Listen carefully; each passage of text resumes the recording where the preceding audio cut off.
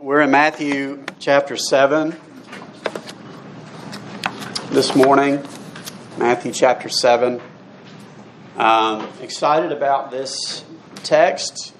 Been looking forward to preaching it for some time. I like this passage because it's a really good, really encouraging promise that Jesus offers, but it's also something that needs to be corrected. I think that many in the church misunderstand this passage, and so it gives me an opportunity to speak to something that is important to me, and hopefully you will find it to be helpful. So Matthew chapter 7, beginning in verse 7. Says, "Ask, and it will be given to you. Seek, and you will find. Knock, and it will be opened to you. For everyone who asks receives, and the one who seeks finds, and to the one who knocks it will be opened.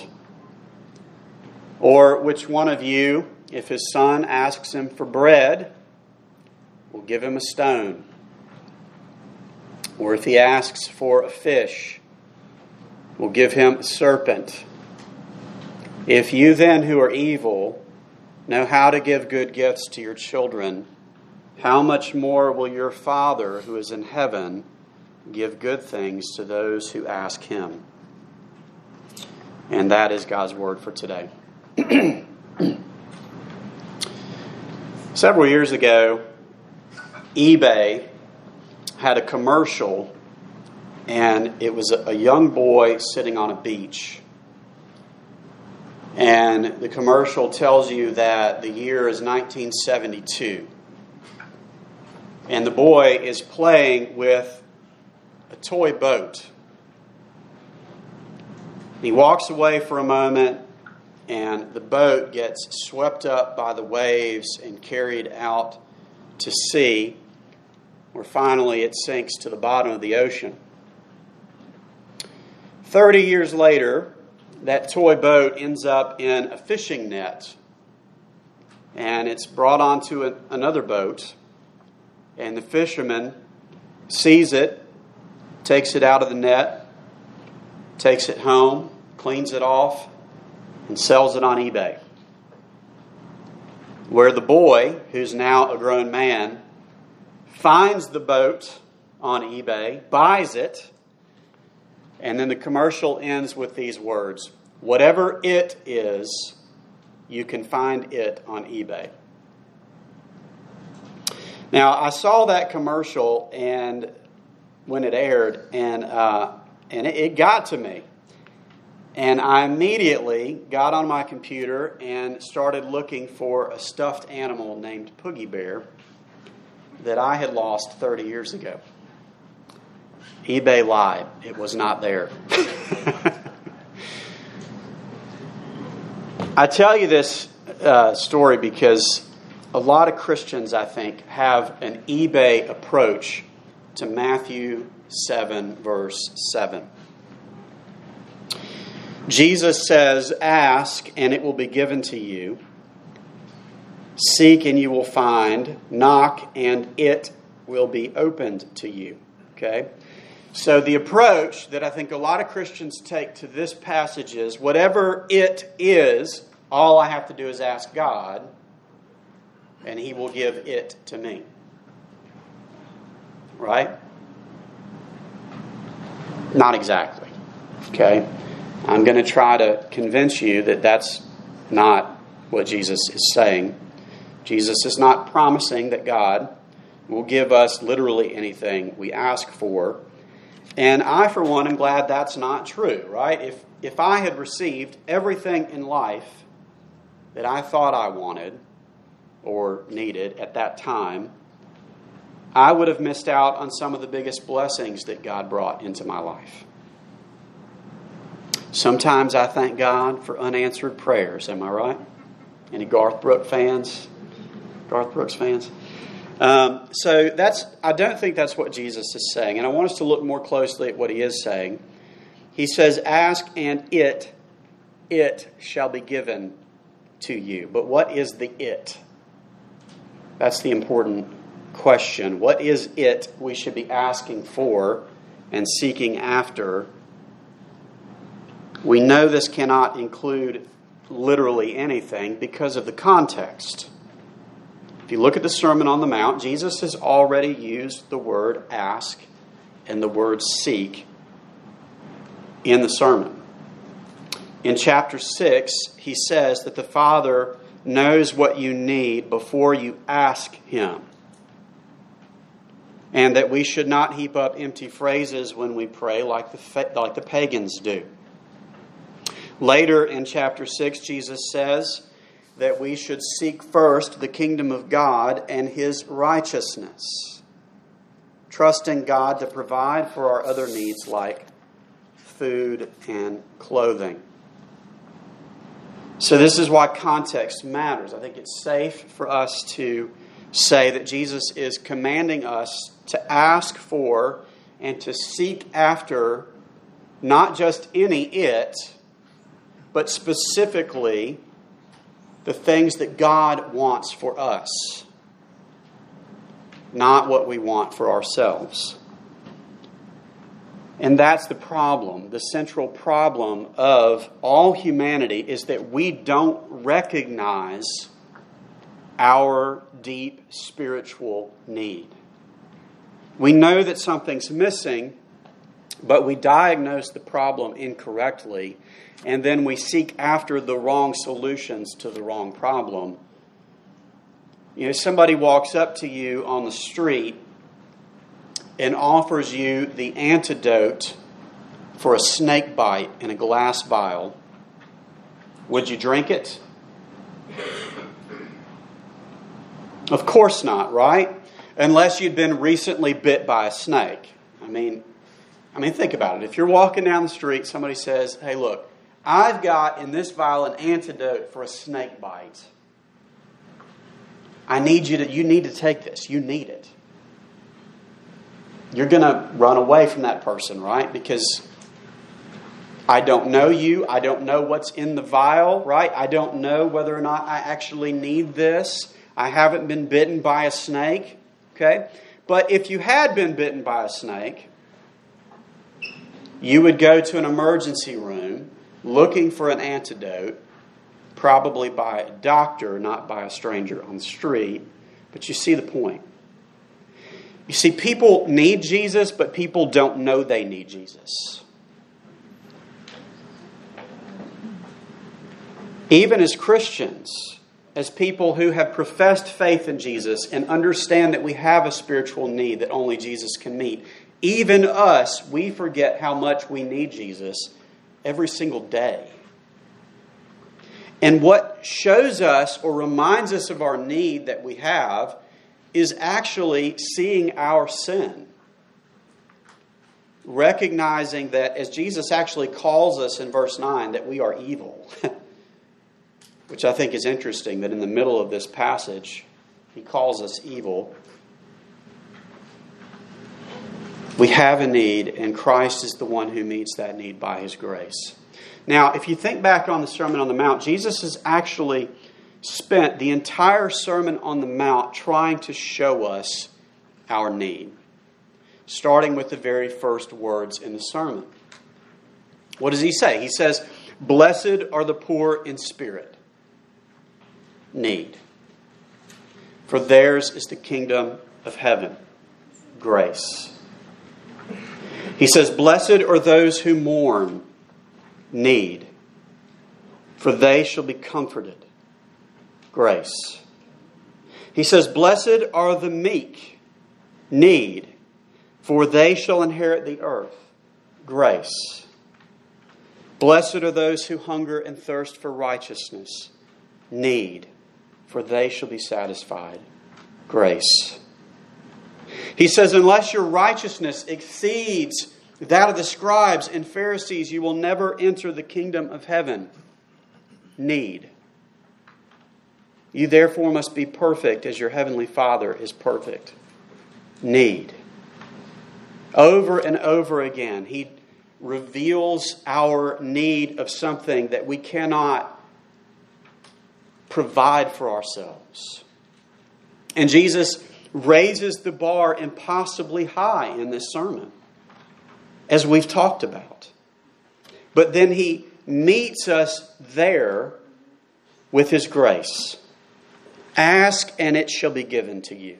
Seek and you shall find. Knock and it will be opened. What, Jesus? What is it? What is it that I should be asking for? What is it that I should be seeking? What is it that I should be looking for? And the answer is everything that you don't deserve. Everything that you can't provide yourself. Everything that only I can give you. The answer is the kingdom of God and His righteousness. But do you want it? Is that what you're seeking for from God? Is that what you think you need? Do you even want it? That's the real question this morning. Do you even want what God wants to give you?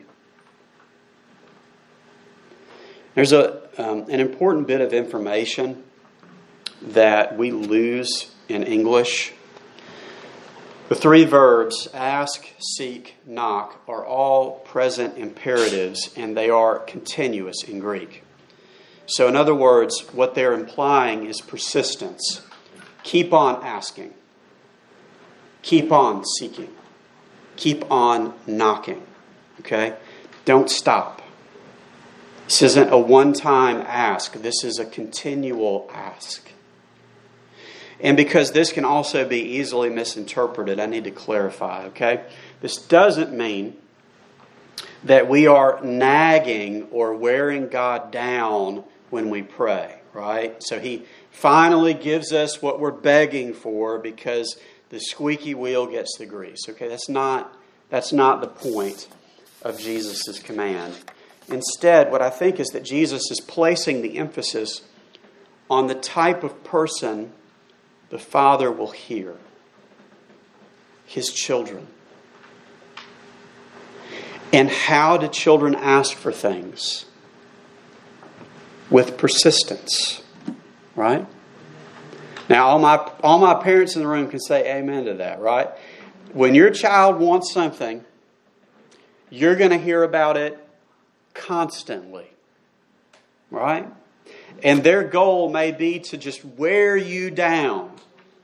But Jesus is telling us something important about the relationship that we have with God the Father. He reminds us that God is our Father. He has adopted us as His children. This is then basically another heart question. So what Jesus is asking us is this. When we approach God in prayer, do we approach Him like a child going to his father? Am I asking in dependence? Am I asking with persistence because I know that my Father has the power to deliver and because I know that He wants to give me good things? Now, I think a lot of us forget this when we pray. We don't really think that God intends to give us the good things that we need. A few weeks ago, I heard a story on the radio about a golf tournament in Arkansas. And as part of this tournament, the club was offering a prize for anyone who could hit a hole-in-one on a specific hole, which is a pretty common thing. And the prize was actually a brand new, completely decked out pickup truck. Okay? Like a $60,000 truck.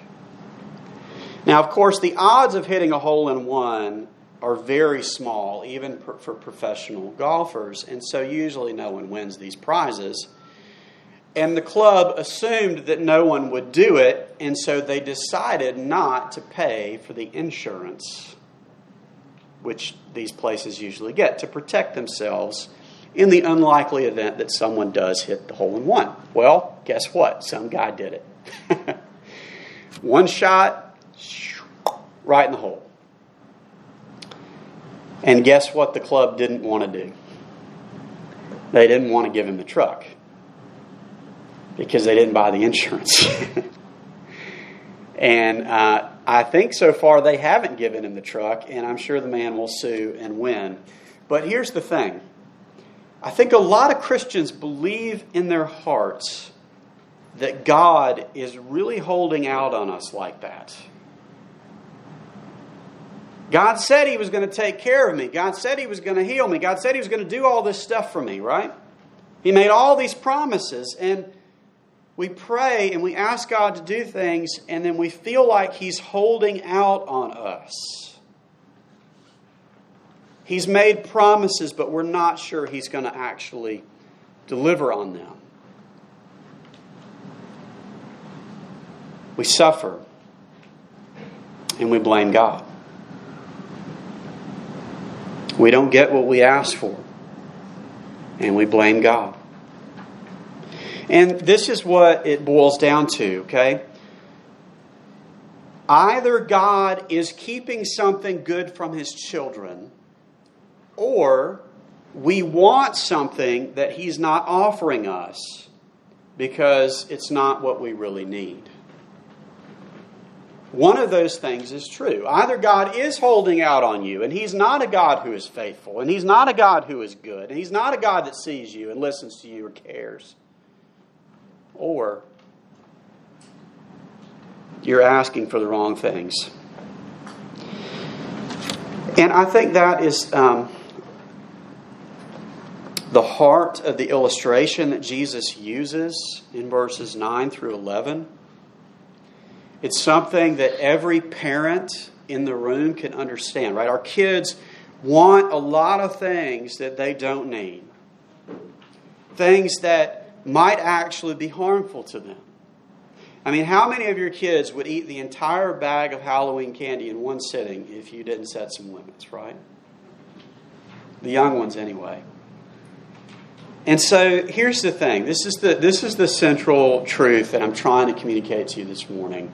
And I think it's very, very important because I think our church culture is getting this very wrong in some ways. Not everywhere, obviously, but it's a very common problem. Faith is not magic pixie dust that we sprinkle on life to get what we want. Our prayers are not magic words that we're throwing up to heaven to twist God's arm into making something happen for us. It's not how this works. Okay, God is not a genie in a lamp waiting to bless us with that new car when we make the right wish. It's not even our works that are convincing God to do the things that we're asking Him to do, right? If you're righteous enough, He's going to answer your prayers for those types of things, right? I can't... let me go back up. I skipped over this. James, the brother of Jesus, clarifies this when he says, this is James 4:3, I believe. He says, you do not have because you do not ask. You ask and do not receive because you ask wrongly to spend it on your passions. Okay? So, what's he saying? It's not that God doesn't want to give us what we're asking for. It's that we're asking for things that we're going to use for ourselves and have nothing to do with the kingdom of God or His righteousness. And I can't imagine that thinking of faith in the way that a lot of Christians are thinking of it, that if I just get the words right, or if I just do this thing, or if I pray this prayer, God's going to give it to me. Whatever it is, right? The eBay thing. Whatever it is, God's going to give it to me. I can't imagine that that sort of thinking really brings much glory to God.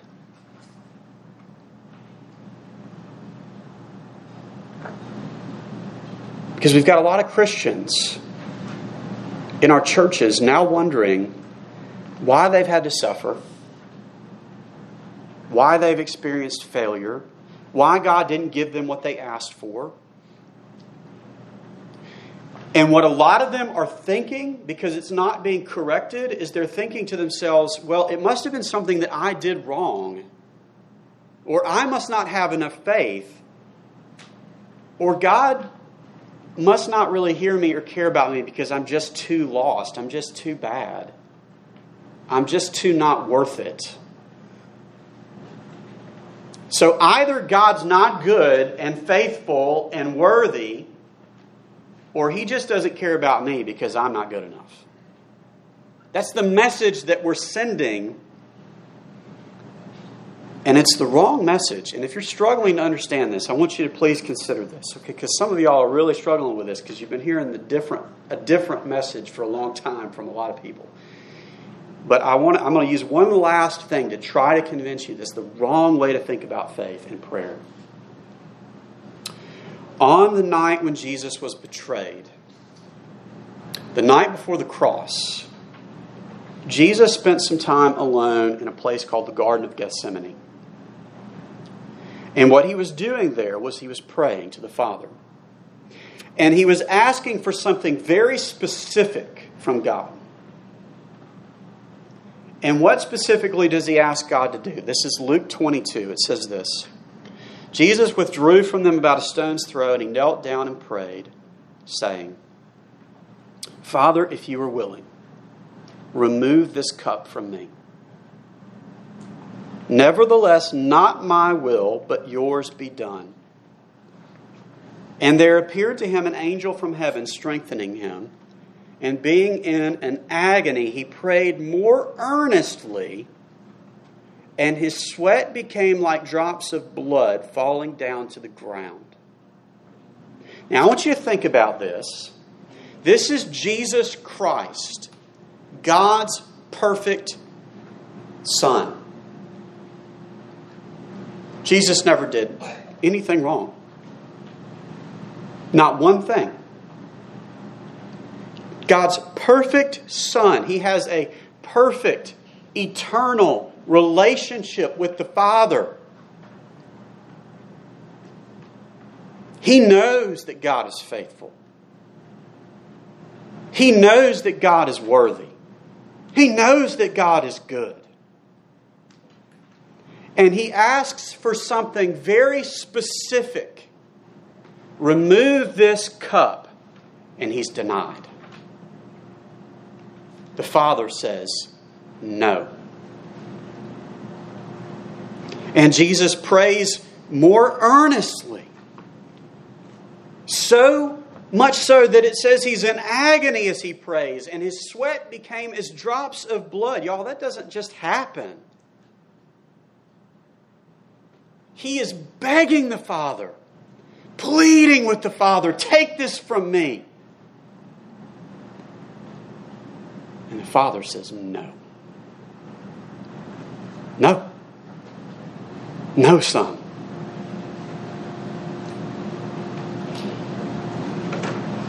I want you to notice the qualification that Jesus puts on the request, and this is the most important part. He says, not my will, but Yours. In other words, Jesus is saying, I don't want this. I don't want this cup. I don't want this, Father, but more so, I want what You want.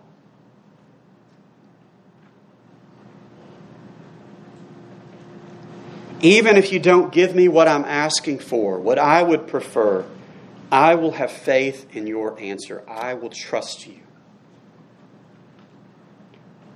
And so this is the same Jesus who looks at His disciples and said, ask and it will be given. What? Whatever the Father thinks is best.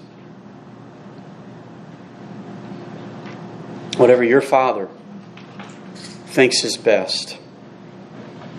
And that's enough. And Jesus wants us to pray because prayer demonstrates a heart dependence on God. It proves to us and to God that we trust Him. People who don't pray don't trust God, right? That's common sense. Prayer is the means by which God does provide for His people, and God promises to provide what we need for His mission. in our lives. He promises us a kingdom that is eternal. And if you are a son or a daughter of the King, it is yours by faith. He promises us the righteousness of Jesus, a righteousness that is received by faith. It's not something that I created for myself. It's something that was given by the Father through faith in the Son. And it's what we need to gain entrance into that kingdom. And so, my future is secure. I don't need a bigger answer to prayer than that. Everything else that I do for the rest of my life is connected to that promise. And I believe that Jesus is not just Lord over a part of my life, He's Lord over the whole thing. And so when I come to Him in faith, I have the freedom. I can ask for literally anything. But above that, always above that, is that I must trust that my Father will give me what I actually need. Because He is good. Because He is worthy.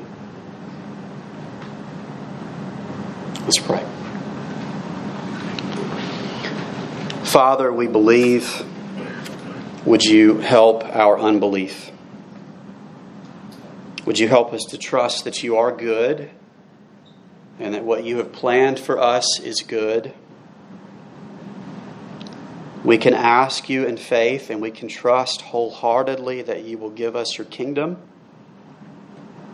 and your righteousness. And your Holy Spirit is our down payment.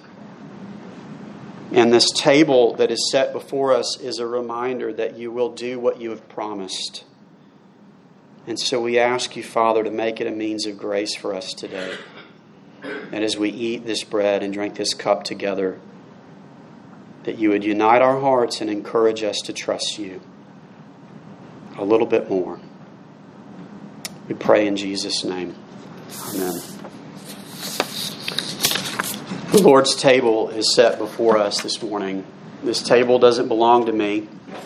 It doesn't belong to Christ Fellowship. We have no claim to it that is not common to all believers in Jesus. It is here for us as a means of grace. If your faith is in Jesus Christ alone for salvation, you have professed that faith, then you are welcome to take. If you have not professed faith in Jesus, if your young children have not yet professed faith, then we ask them to wait until that happens. They can come with you as a family. You can explain to them what these things mean. And we are ready to hear their profession of faith when that time comes. The way we're going to do it, in just a moment, I'll give the words of institution and I'll call you down in groups. We stand around the table and take it together and then we pray. One thing to note is that the purple cups on the outside are real wine. The clear cups on the middle are grape juice. And there's an equal number of both, so don't feel bad about taking whatever. And that's it. So on the night in which Jesus was betrayed, he took bread and he broke it and prayed and offered it to his disciples and said, "This is my body, which is for you. Take and eat and do this in remembrance of me." After dinner, he took the cup and he offered it to his disciples as well and said, "This cup represents the new covenant, which is in my blood, was shed for many for the forgiveness of sins. Drink of it, all of you." Amen. I'm going to ask the musicians and first three rows to come forward.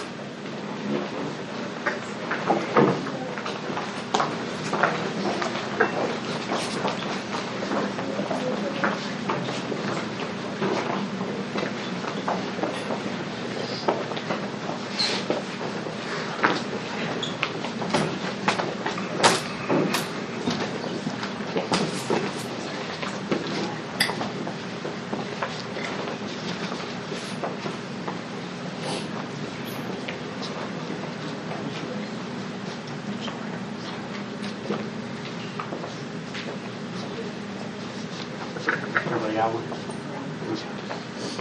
Take it in the body of Christ.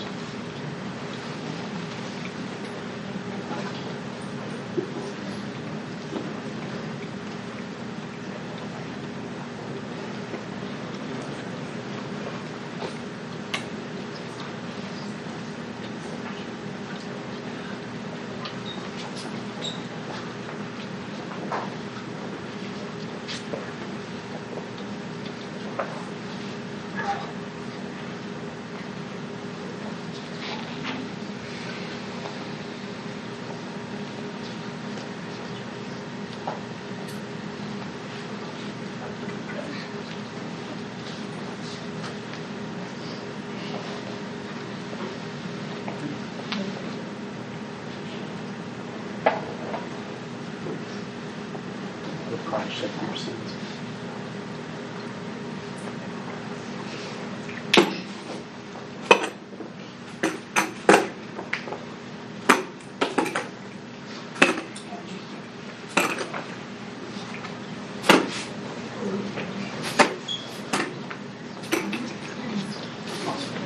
All right, gather in this prayer.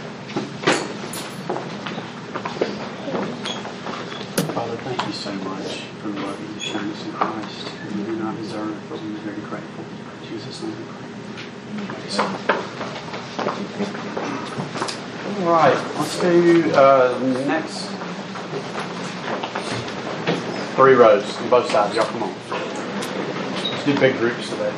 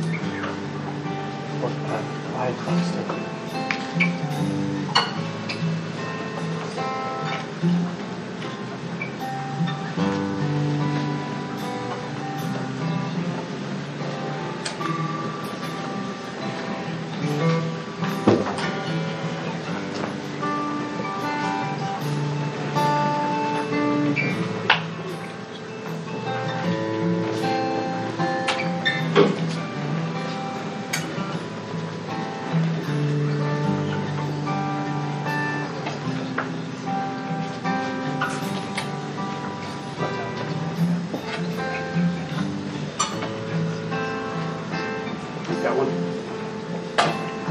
Blood of Christ shed for your sins.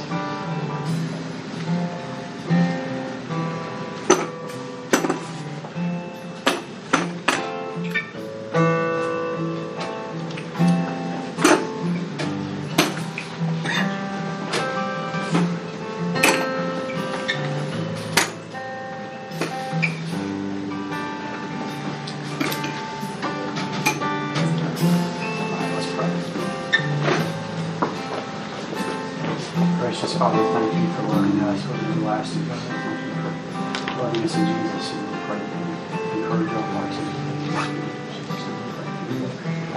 Jesus. Everybody else, come on down. Vamos todos.